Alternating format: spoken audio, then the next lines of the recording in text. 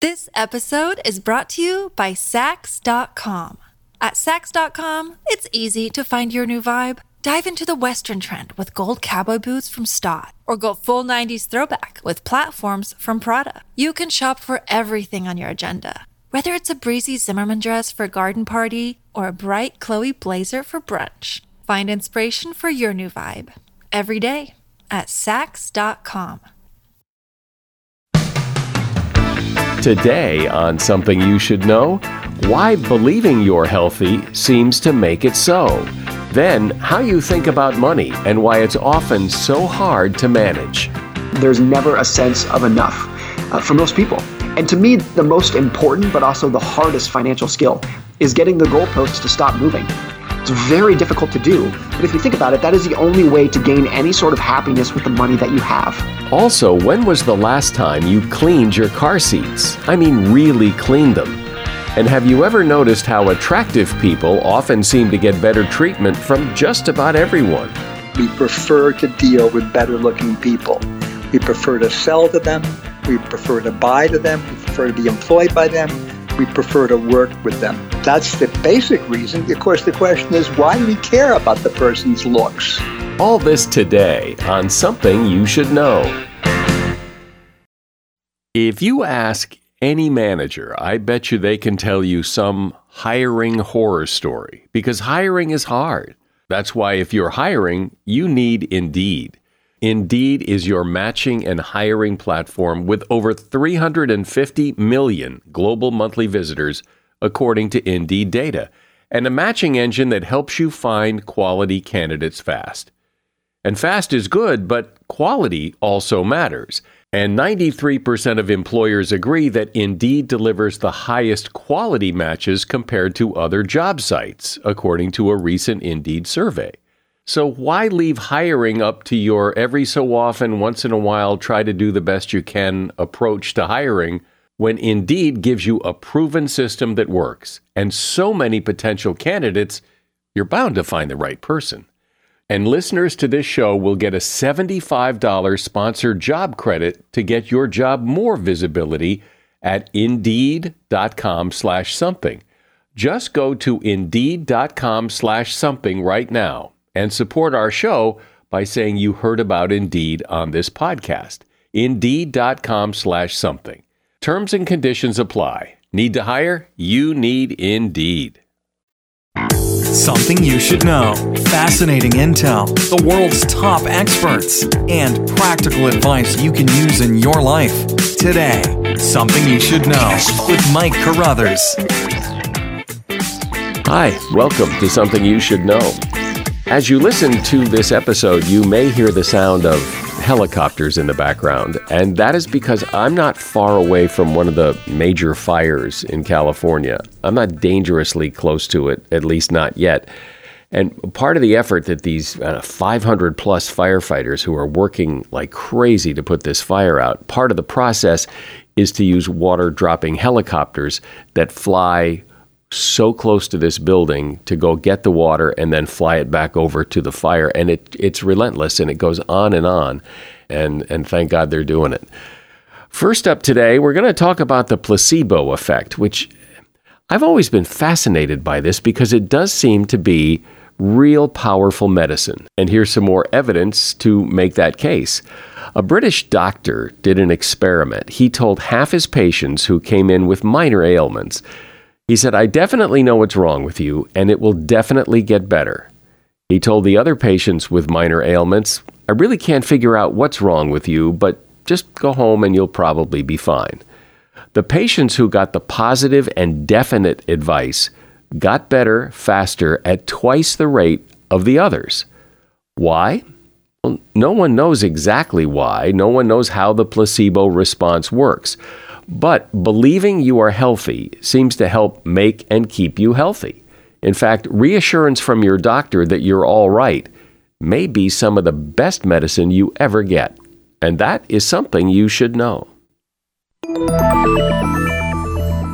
Everyone has a unique relationship with their money.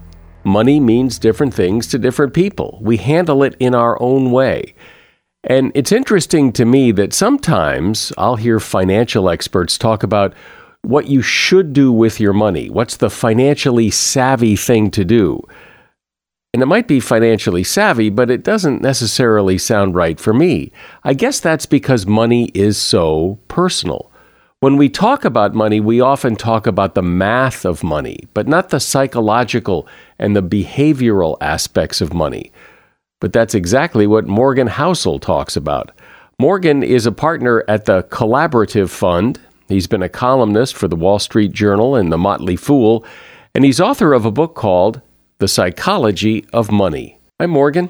Thanks so much for having me.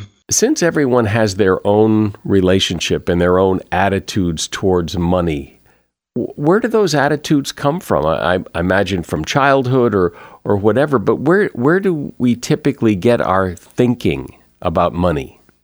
I think it's two things. One, you just hinted at in terms of their childhood, and the important thing that's really moves the needle here is that everyone's childhood is different.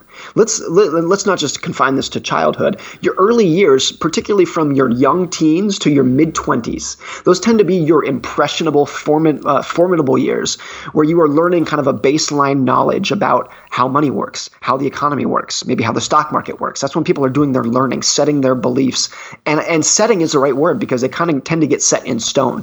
And obviously everyone's experience during those years is different based off of different generations, different countries that you live in, the values of your parents and your teachers, the socioeconomic status of your parents growing up. All of those things differ from person to person. And therefore, a lot of people, it's not like we're learning about math, where in math, 2 + 2 is 4 no matter who you are, what generation you're from, where you live. It's the same answer for everybody.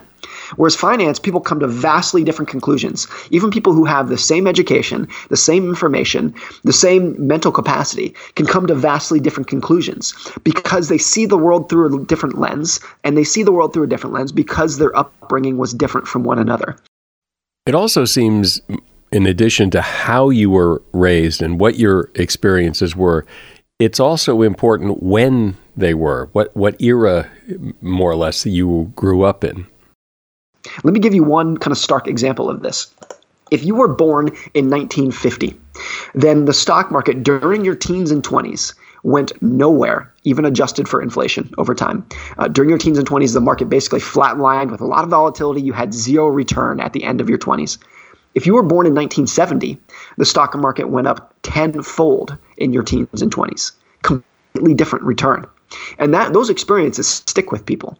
And therefore, when those people later on in their career debate with each other, they're often the source of that debate is just because they see the world through a different lens. And money and wealth and goals and opportunity and risks mean very different things to different people who have different life experiences.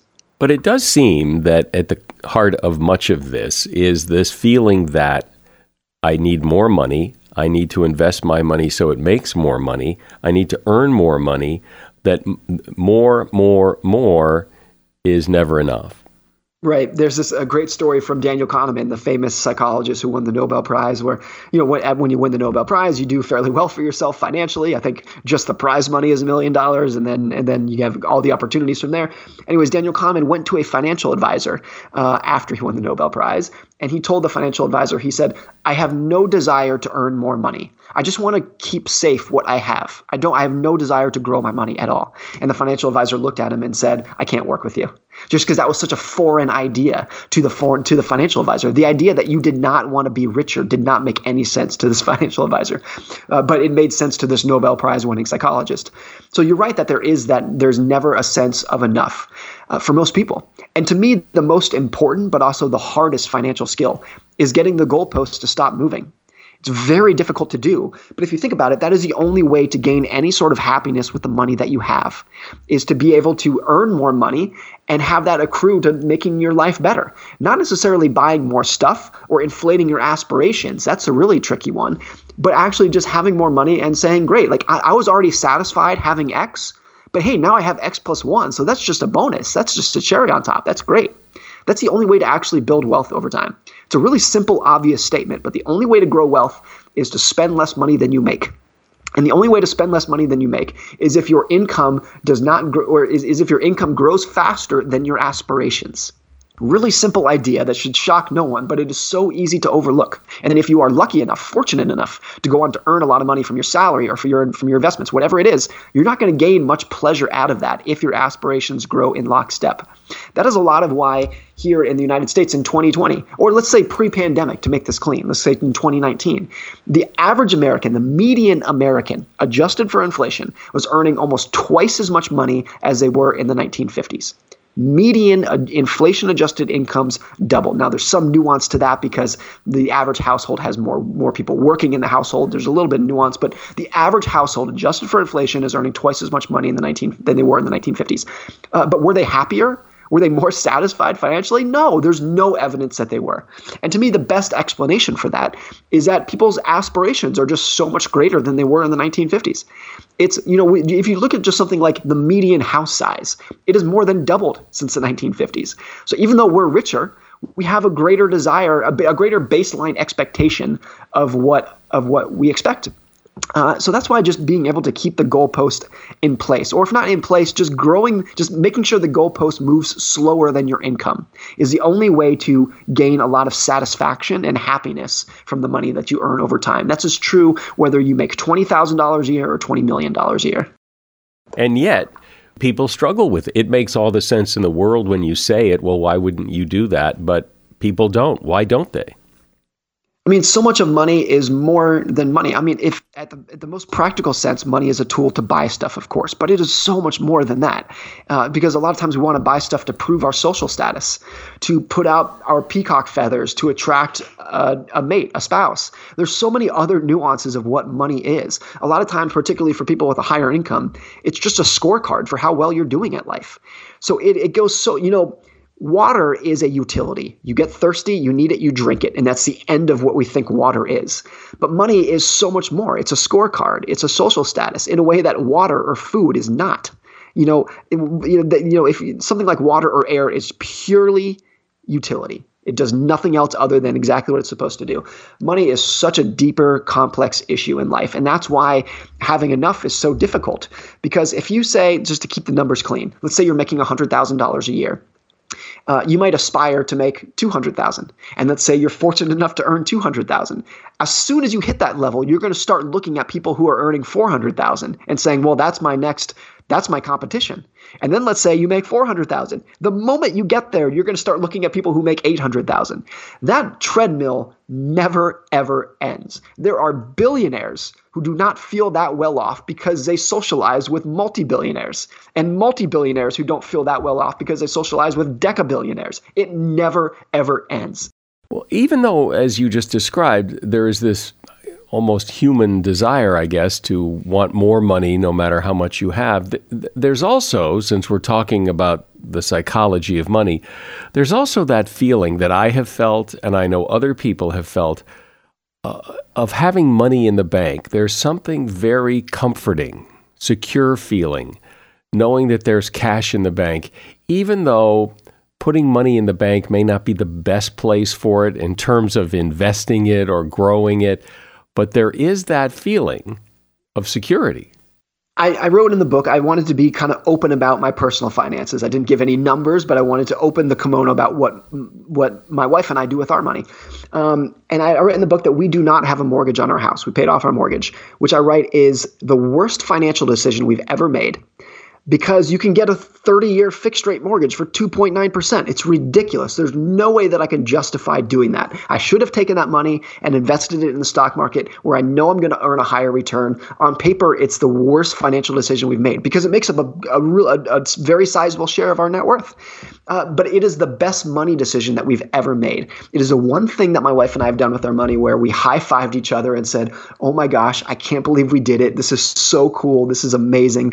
This house is ours. It belongs to us. The bank can't ever take it away from us. The bank's not involved anymore. No one can ever kick out our kids. This is ours. It gave us the greatest amount of joy that I think we've ever done with anything with our finances, even though it's the worst thing we've done with our finances. So back to your point, yes, having money in the bank, giving yourself options in the future, I think gives a lot of satisfaction, even if you can't justify it on a spreadsheet. To me, and again, this goes back to everyone's different, but to me, I just don't have any desire to maximize the return I earn on my money. I want to earn a great return, and I'm going to be compounding in the stock market for decades, don't get me wrong. But what I really want to maximize for is how well I sleep for at night. To me, that's the whole purpose of money. It's like, how can I give myself a better life? First principles, that's what we're trying to get done here. And for me, having a better life for me was just being independent. And I wouldn't even necessarily recommend other people do that. What I would recommend is that you really try to figure out what you're trying to do with your money and maximize for it, even if it does not make sense in a spreadsheet. We are talking about money, specifically the psychology of money, how you think about it, how you spend it, how you save it. Morgan Housel is my guest. He's been a financial columnist for the Wall Street Journal, and he's author of the book, The Psychology of Money. Hey, a shout out to Claritin for supporting this episode and providing us with samples. You see, I'm what you call a seasonal allergy sufferer. Stuffy nose, watery eyes. If you have seasonal allergies, you know what I'm talking about. I don't sleep as well because I'm all stuffed up. Food doesn't taste as good. Luckily, though, for those of us who live with the symptoms of allergies, we can live Claritin Clear with Claritin D. Now, I know people with allergies who just they just live with it. And, well, that's a strategy. But why? If there's relief, why not try it? Claritin D is designed for serious allergy sufferers. Claritin D has 2 powerful ingredients in just one pill that relieve your allergy symptoms and decongest your nose so you can breathe better. Everyone in my house who has allergies takes Claritin D. Ready to live as if you don't have allergies? It's time to live Claritin Clear. Fast and powerful relief is just a quick trip away. Find Claritin D at the pharmacy counter. Ask for Claritin D at your local pharmacy counter. You don't even need a prescription. Go to Claritin.com right now for a discount so you can live Claritin Clear. Use as directed. This episode is brought to you by Saks.com. At Saks.com, it's easy to find your new vibe. Dive into the Western trend with gold cowboy boots from Stott, or go full 90s throwback with platforms from Prada. You can shop for everything on your agenda, whether it's a breezy Zimmermann dress for a garden party or a bright Chloe blazer for brunch. Find inspiration for your new vibe every day at Saks.com. So, Morgan, I like what you said about paying off your mortgage, because most financial experts will tell you that paying off your house is a bad idea because you could take that money and invest it somewhere else and make a better return. But there is something about paying off your house that appeals to a lot of people, and they're often, I suspect, dissuaded from doing that because it's quote, not the financially right thing to do. But that's not always the bar. That's not always the litmus test. It's that sense of, for some people like you, that sense of knowing it's paid off and you never have to worry, because you could go take a second out or remortgage your house right now and get the money if you wanted to. Right. And also, I think it's important to make the point that we feel, of course, fortunate to be able to do that. And not everyone can do that, obviously. I don't want to pretend like, we made this decision so everyone else should. That's not the case. But to me, the broader point is just doing things with your money that may not be rational, but are very reasonable to you and your own unique personal goals and mindset and personality. And that is, I think, the important thing to do. In what other interesting ways does our thinking or our psychology affect our money decisions, maybe in ways we don't even realize? There's a very well-documented thing called the home bias in investing, where people in the United States only invest in American companies, by and large. I'm generalizing. People in Germany only invest in German companies. Japanese people only invest in Japanese companies. People invest in stocks that are just domiciled in their nation's home, which is not rational at all. The idea that the best investments are going to happen to be all based around where you are, the nation you were born in, of course, that's ridiculous. That's not the case. I think the home bias, it's not rational, but it's very reasonable. If investing in companies that you are familiar with, and you're familiar with them because they are located down the street from you, if that gives you, if that helps you take the leap of faith of investing your life savings into these companies, if it makes you feel a little bit more comfortable in where your money's going, if it helps you understand how investing works, then it's a very reasonable thing to do, and I think you should do it. So it's just another example of something that is not rational. And academics and maybe some financial advisors would tell you this is not a rational thing to do, but it's a very reasonable thing to do if it makes you feel more comfortable with what you're doing with your money. Well, one of the things that doesn't seem to be very rational, and yet many, many people do it and regret doing it, is getting into debt, because it gets in the way of everything. It gets in the way of life. It gets in the way of investing. It gets in the way of everything, and yet people willingly do it. To me, the most important thing to think about here is that every penny of debt that you have is a slice of your future that is owned by somebody else. Somebody else owns a slice of your future. You have to get up and go to work for somebody else in the future. Whereas to me, every penny of savings is a slice of the future that you own.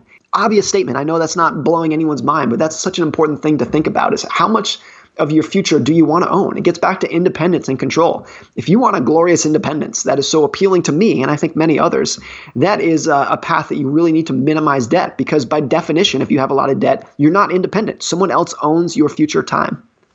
I think another interesting example of what you're talking about the psychology of money, is people who play the lottery. I mean, every financial guru or any reasonable person will tell you that the math is terrible. It is a stupid thing to do, financially speaking. Yet millions of people play the lottery. So it must be doing something for them that isn't financial, that's not the math. It's something else. The cohort of Americans that buys the most lottery tickets, by far, they buy the majority of lottery tickets, are the poorest Americans. They come from the lowest income decile. They spend on average $400 per year on lottery tickets. And people like myself and you and many of these listeners will look at that and say, well, that's a bad decision. That's ridiculous. These people are not very smart. They can barely afford food for their families, and they're spending $400 a year on lottery tickets. How does it make any sense? I think that might be the right answer. That might be the right explanation. But if you try to really empathize with what those people are going through in life, the people from the lowest income decile that statistically have a much lower chance at moving up the income ladder, then maybe the explanation in their heads goes something like this. They do not have the sense of growth and opportunity about future economic circumstances that I would, or you would, or many other people listening would. And therefore, buying a lottery ticket is the only time in their life where they can hold something tangible and say, this is my ticket out of the economic circumstances that I'm in. Other people can say, hey, if I do a good job at work, I'll be promoted to manager. I'll get a big promotion. Maybe I'll do well in the stock market. That's my ticket to the next level of wealth. If you feel trapped in your income cohort, and statistically people in the lowest group are much more likely to become trapped there, then the lottery ticket is the only thing in life that gives you a little bit of hope for the future. And therefore, even though it's not a rational decision, I kind of understand why they do it. Even though I would encourage them not to do it, I kind of understand why they do. I think there's a lot of things like in money that are like that really require a deeper sense of empathy and psychology to understand the decisions people are making, and realizing that people make crazy decisions, but nobody is crazy. They're all trying to do things with their money that make sense to them in that given moment. And since people come from different backgrounds with different circumstances and different goals, a lot of the things that we do with our money don't look smart, and a lot of times they are not smart, but they make sense to people in that moment. It just highlights the emotional side of investing. The other end of the spectrum that I will give you is I am a passive investor. I invest in passive index funds, low-cost index funds. I plan on holding them for 30 or 40 or 50 more years. That's what I plan on doing. But I'm not a passive zealot. I think good active managers exist out there who could outperform the benchmarks. But I think so then look, there are a lot of passive zealots out there who say no one should invest, no one should try to beat the stock market. I'm not one of those people. I just think that for people who try to beat the stock market, it's never going to be more than about 10% of people who are successful, who endeavor to do it, who are successful to do it, because that's the way it should be. It should not be that everyone who tries to beat the stock market succeeds. That would be a ridiculous world. It's never going to be like that. So when people say, look, 90% of mutual fund managers underperform their benchmark, I always want to respond, yeah, that's exactly how it should be. It's not supposed to be easy. It's like if you said 90% of NCAA players don't make it to the pros. You're like, yeah, that's how it should be. It's not supposed to be easy to make it to the pros. That's how it's supposed to work. So I'm a passive investor, but I believe that there are people out there who can beat the market. But for me, keeping it really simple and easy. And look, if I can invest in my index funds and actually hold them for 30 or 40, 50 years, I'm going to achieve every financial goal that I have and then some. So I just don't want to make it more complicated than it needs to be. If I can check all the boxes doing something simple, I'm not going to make it any more complicated than it needs to be for us. I'm sure you know people, I know people who have that attitude about money that, I just can't be bothered. I'm too busy. I can't really, I don't have time to understand it all. I think there are two things in life that everyone has to become somewhat of an expert in: health and money. It doesn't matter if you're not interested in those fields are interested in you. They're going to apply to everyone. They're going to affect every single person, whether you like it or not. You can go through life without knowing anything about chemical engineering or aerospace technology. You don't have to learn how to code, but you have to learn about health and money because those things will definitely affect you. And we don't teach those things in school, either of those topics. Well, and even when we do learn about money, if you read a book or take a class about, how money works, it's usually the math. It's all about how the math works and what's financially responsible. It isn't the kind of things you're talking about how money works in terms of making you happy.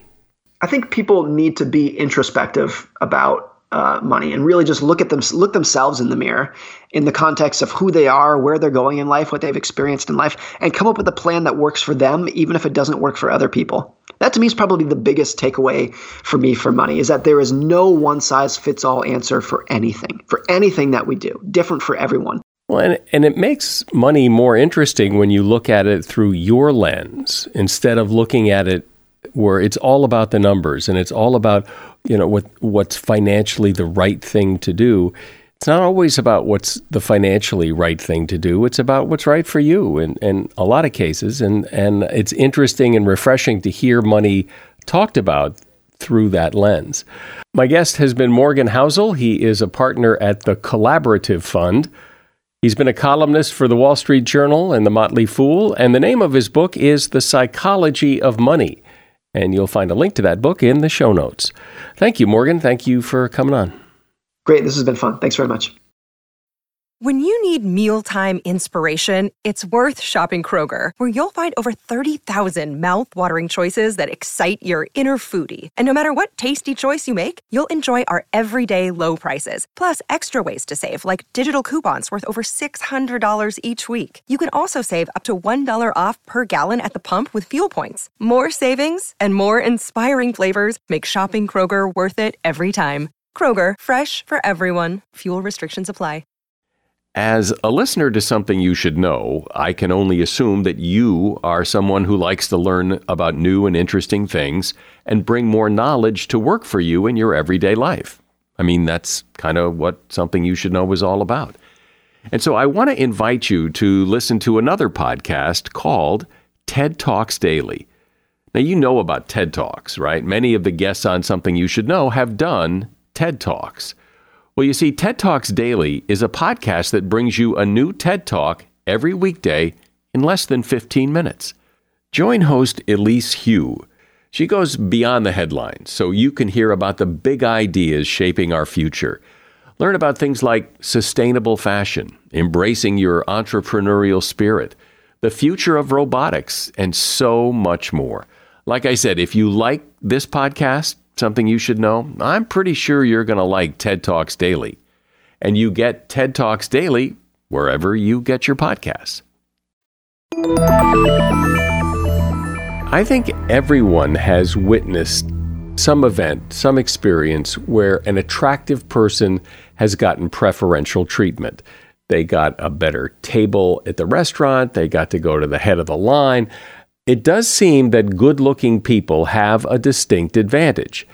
And given that this appears to be true, it brings up all kinds of questions like, why do they have an advantage? How big an advantage do they have? If you're not attractive and you make yourself as attractive as possible, basically accentuate what you have, can that make a difference? Here to discuss this is Daniel Hamermesh. He's an economist and professor of economics at Royal Holloway University of London, and he's author of a book called Beauty Pays: Why Attractive People Are More Successful. Hi, Daniel. Thank you. My pleasure to be here. So, as I said, I think we've all witnessed that attractive people get preferential treatment. So I imagine that overall that's a true statement, that good-looking people have an advantage. Yes, it certainly is generally true. Again, my own research is on beauty, which I've looked at in a number of countries, and people have done the same thing after me. And there's no question in terms of how much the same person, same age, same race, same gender, same education, etc., would make. The better-looking person is going to make more, and the really bad-looking person is going to make a substantial amount less. And why is that? That is a $64,000 question. I mean, clearly I don't know if you remember the comic Pogo, but at one point we've met the enemy and he is us. The fault is all of ours. We prefer to deal with better-looking people. We prefer to sell to them. We prefer to buy to them. We prefer to be employed by them. We prefer to work with them. That's the basic reason. Of course, the question is, why do we care about the person's looks? And yet, for some reason, I think it has to do with sort of something left over from the jungle, where a person's looks might have indicated how good they were for reproductive purposes. We still behave this way. And so what's the ramifications of all of this? And ramifications are in every aspect of our lives. I mean, I did the study for the U.S. from the 70s and 80s. It's been done since then for Australia more recently. The good-looking person, the top third of looks is somehow rated, is going to be making 5% more if it's a male than the average guy who's otherwise the same. And the really bad-looking person, the bottom sixth or seventh, might be making as much as 10% less each year than the average person. This is a substantial difference between the really good lookers and the really bad lookers. And so let's define looks. What is attractiveness? Because it would seem to me that, there are things anybody could do to appear more attractive. Actually, that's not the case. I mean, I look at myself. I think I'm an average-looking person.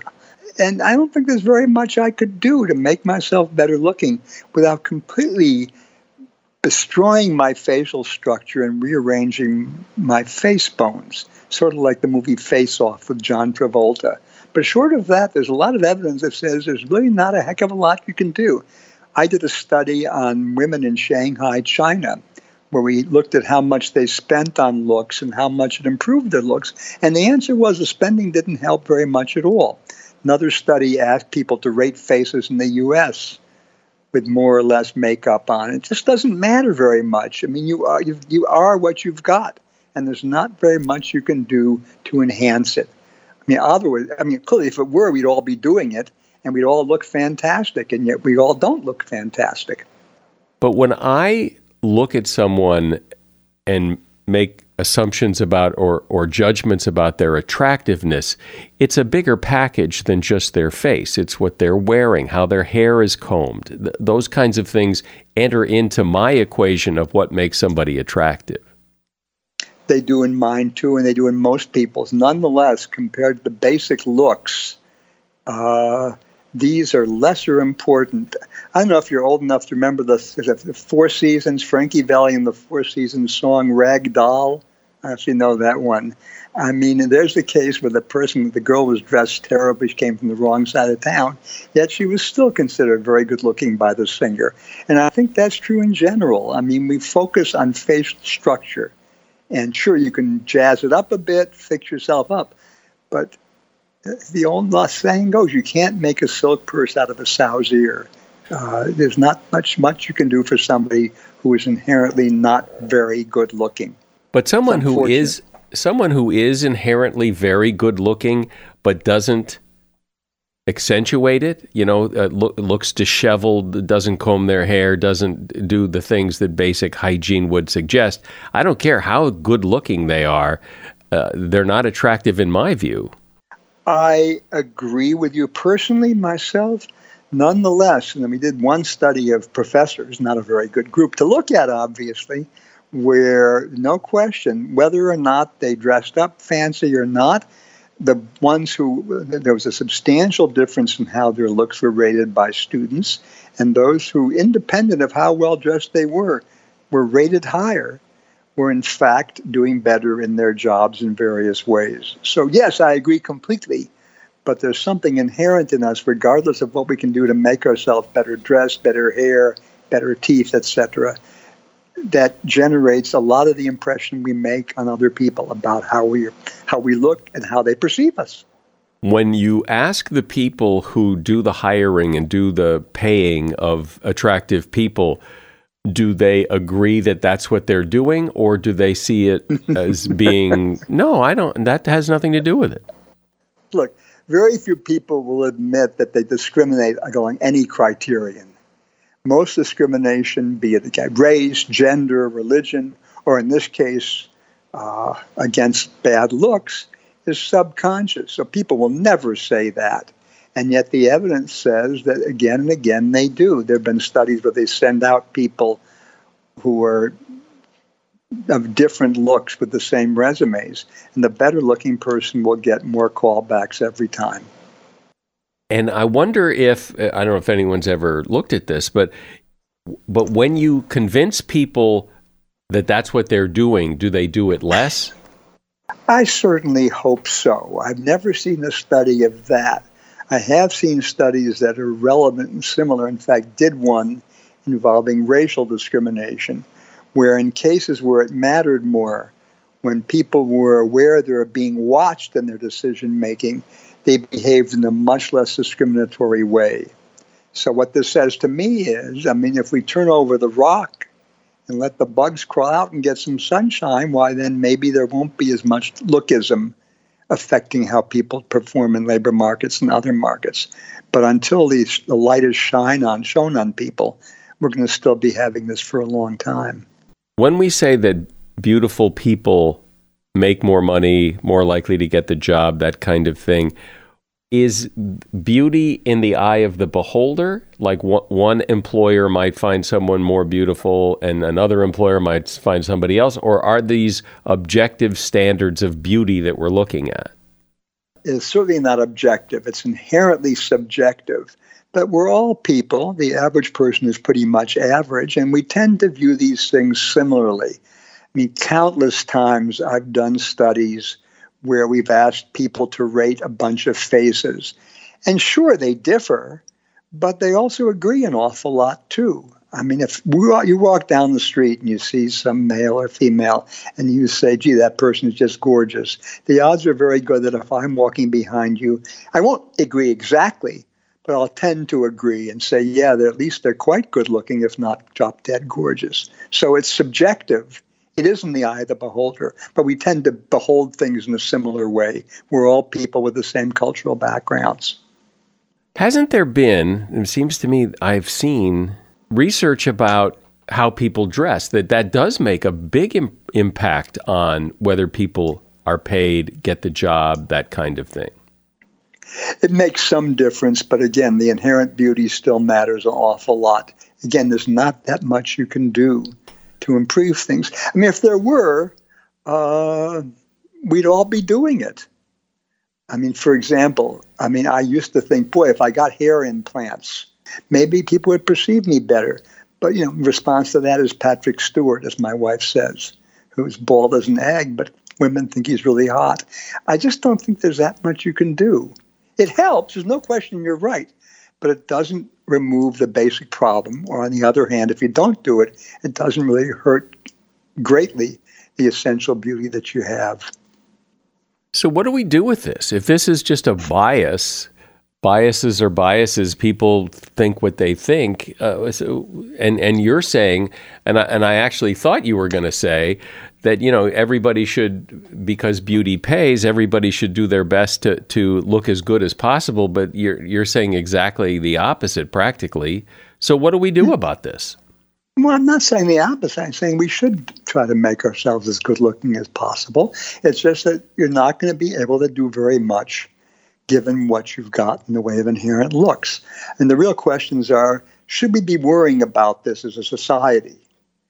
And I have mixed feelings on that. On the one hand, I don't like any kind of discrimination. On the other hand, in my view, and this is purely a personal view, there are more important dimensions of discrimination than looks. I like to think that, as I said at the start of our talk, that discrimination based on looks arises from some evolutionary thing where we think good looks are associated with reproductive fitness, which certainly is no longer a fact. And maybe I hope over time that people will recognize that and pay attention to people as they are rather than as their faces appear to be. Do you think this will ever change? I mean, it just seems that, I don't know, there are some things that are just characteristically human. And they're not necessarily right or wrong, they're just human. And it just is the way it is. It is, and again, why should that really be? Even for marriage, where attraction really matters, especially female attraction, much more than male attractiveness, why should it matter? Unless we really enjoy looking at good people. In other words, we just prefer the good-looking face for its own sake, which, maybe that makes sense, but it certainly is no sense rational by me. Well, you just brought up an interesting point. If you segregate men and women employers, or does it apply equally to both? Yes, it certainly does. In fact, in most of these studies, we have both women and men looking at faces, and they tend to look at them exactly the same way. It's not gender specific. The main difference is, and this is very sad for me, if you tell people, rate a person's looks on some scale, 10 to 1, 5 to 1, whatever you want, and say, do it independent of their age, the person doing the rating is incapable of abstracting from the age of the person he's looking at. You tell them to rate a bunch of old people, average for age, they can't do it. They rate old people lower, and they rate younger people higher. Youth is beauty. But you just said that, when you show pictures of faces, when people look at face, but people aren't faces. There's a lot more to somebody than just their face. Sure there is. And there's how they dress, there's their physique. But for most of us, we aren't that short or immensely tall. Most of us, too many are, but most of us are not morbidly obese. And therefore, these other things, they matter. But independent of them, the face matters a lot. That's the basic point of all the research I've done this for the last 30 years. But is the research that you've done showing pictures of faces? It's showing pictures of faces. It's showing pictures of whole bodies. It's individual interviewers interviewing somebody and asked to comment on their looks, in which case they're surely seeing the whole body. And they're doing that both before they start interviewing them, right when they first meet them, and after a 45-minute interview. The results are the same. There's a disagreement, but there's also substantial agreement among interviewers, among raters of pictures of faces or of whole upper bodies or even whole bodies. Well, that was going to be my next question, was about looking at somebody without having interacted with them. Does that view of that person change once you've gotten to know them? Well, but gotten to know is a hard thing. Certainly in one of the data sets that I used, the interviewer rated the person's beauty at the start, before they even done any chatting, and then 45 minutes later at the end of an interview. And the ratings changed remarkably little. Now, of course, once I hire somebody who's bad looking, I might, after 10 years of dealing with them, not pay any attention to their looks, and they may do just as well. That's hard to say. My evidence suggests that even there, the looks matter, even after a person's been on a job for quite a number of years. But I'm willing to admit that, in fact, those effects will diminish over time with more knowledge and more familiarity. Yeah, I would think so. Familiarity does not breed contempt, it breeds affection. But even so, even with all that affection, after a large number of years at a job, the average person, given his age, sex, education, race, where they live, is still going to be doing worse than the good-looking person, even with all that familiarity. So when it comes to the beautiful people getting preferential treatment, is it to the point where, like in a job interview situation, that somebody who is a 7 on a scale of 1 to 10 will most often beat out somebody who's a 6 or a 6.5, or is it the differences aren't that tiny? Exactly. I mean, again, it looks like everything else. People just don't distinguish well small differences. I mean, there's some areas where small differences matter. I mean, running a marathon, a small difference makes a huge difference in the outcome. But for most things, no, it doesn't make much difference. Does attractiveness trump everything else? I mean, if you're completely unqualified for the job, but you're just god-awful gorgeous, do you win? No, certainly you don't, because other things matter too. This is one of many things we bring to job markets and also to marriage markets. We bring our looks, we bring our smarts, we bring our personality, our knowledge in a particular topic. Of course, these things all matter, but looks also matter. If everything else is the same, they matter somewhat. But in marriage, you often see couples, at least my perception is, that they're more or less in the same ballpark. You seldom see a 2 with a 10. Sure, right. Absolutely right with that. There's huge amounts of evidence on that. You saw this certainly when you were, I don't know how long ago you went to high school, but when I went to high school in the late 50s, the athletes dated the cheerleaders. I'm sure it's true in your school too. And you see it in marriage also. I know I would like to have in high school dated the most gorgeous girl, but in most cases it's a market. And they, at that time, thought they could do much better than me. They were out of your league. They were out of my league in terms of the looks league. Now, had we been later on in life where they realized, gee, Hammermesh is going to make a lot of money and do real well and run around the world, in fact, I did marry a woman who I think is gorgeous. I wrote this book on beauty. I dedicated it to her because of that. But just in terms of looking at looks in high school, we don't care about too much else. No, I was not. I was out of my league with the cheerleaders. It's interesting that we're kind of blind to this when we do it. We notice it when other people treat attractive people better, and we kind of look down on that and go, "Oh, look at that." But we don't necessarily notice it when we do it, and we do it all the time. We do all the time. And what bothers me most, it really logically is very little different from much more important dimensions of discrimination like race or ethnicity. I mean, again, these are prejudices that really shouldn't matter, but we have them deep down in us, and it's very hard to overcome them. If not impossible. Still, though, I think it helps to understand that we all do it, that it does happen, and maybe understanding that it happens makes us a little more aware and a little less likely to do it. Daniel Hammermesh has been my guest. He's an economist and professor of economics at Royal Holloway, University of London, and author of the book, Beauty Pays: Why Attractive People Are More Successful. And there's a link to that book in the show notes. Thanks for coming on, Daniel. Thank you for having me. This was great fun, and I hope also informative. You take care. When was the last time you cleaned your car seats? I mean, really clean them. There's this video going around of a woman in Australia who took one of those handheld carpet cleaners, with the little water tank on the back, and she cleaned her car seats. And the seats were not visibly stained. But in no time, the tank of water was filthy. I mean, just like black filthy. And the woman said it was just 10 years worth of regular dirt and grime from people getting in and out of the car.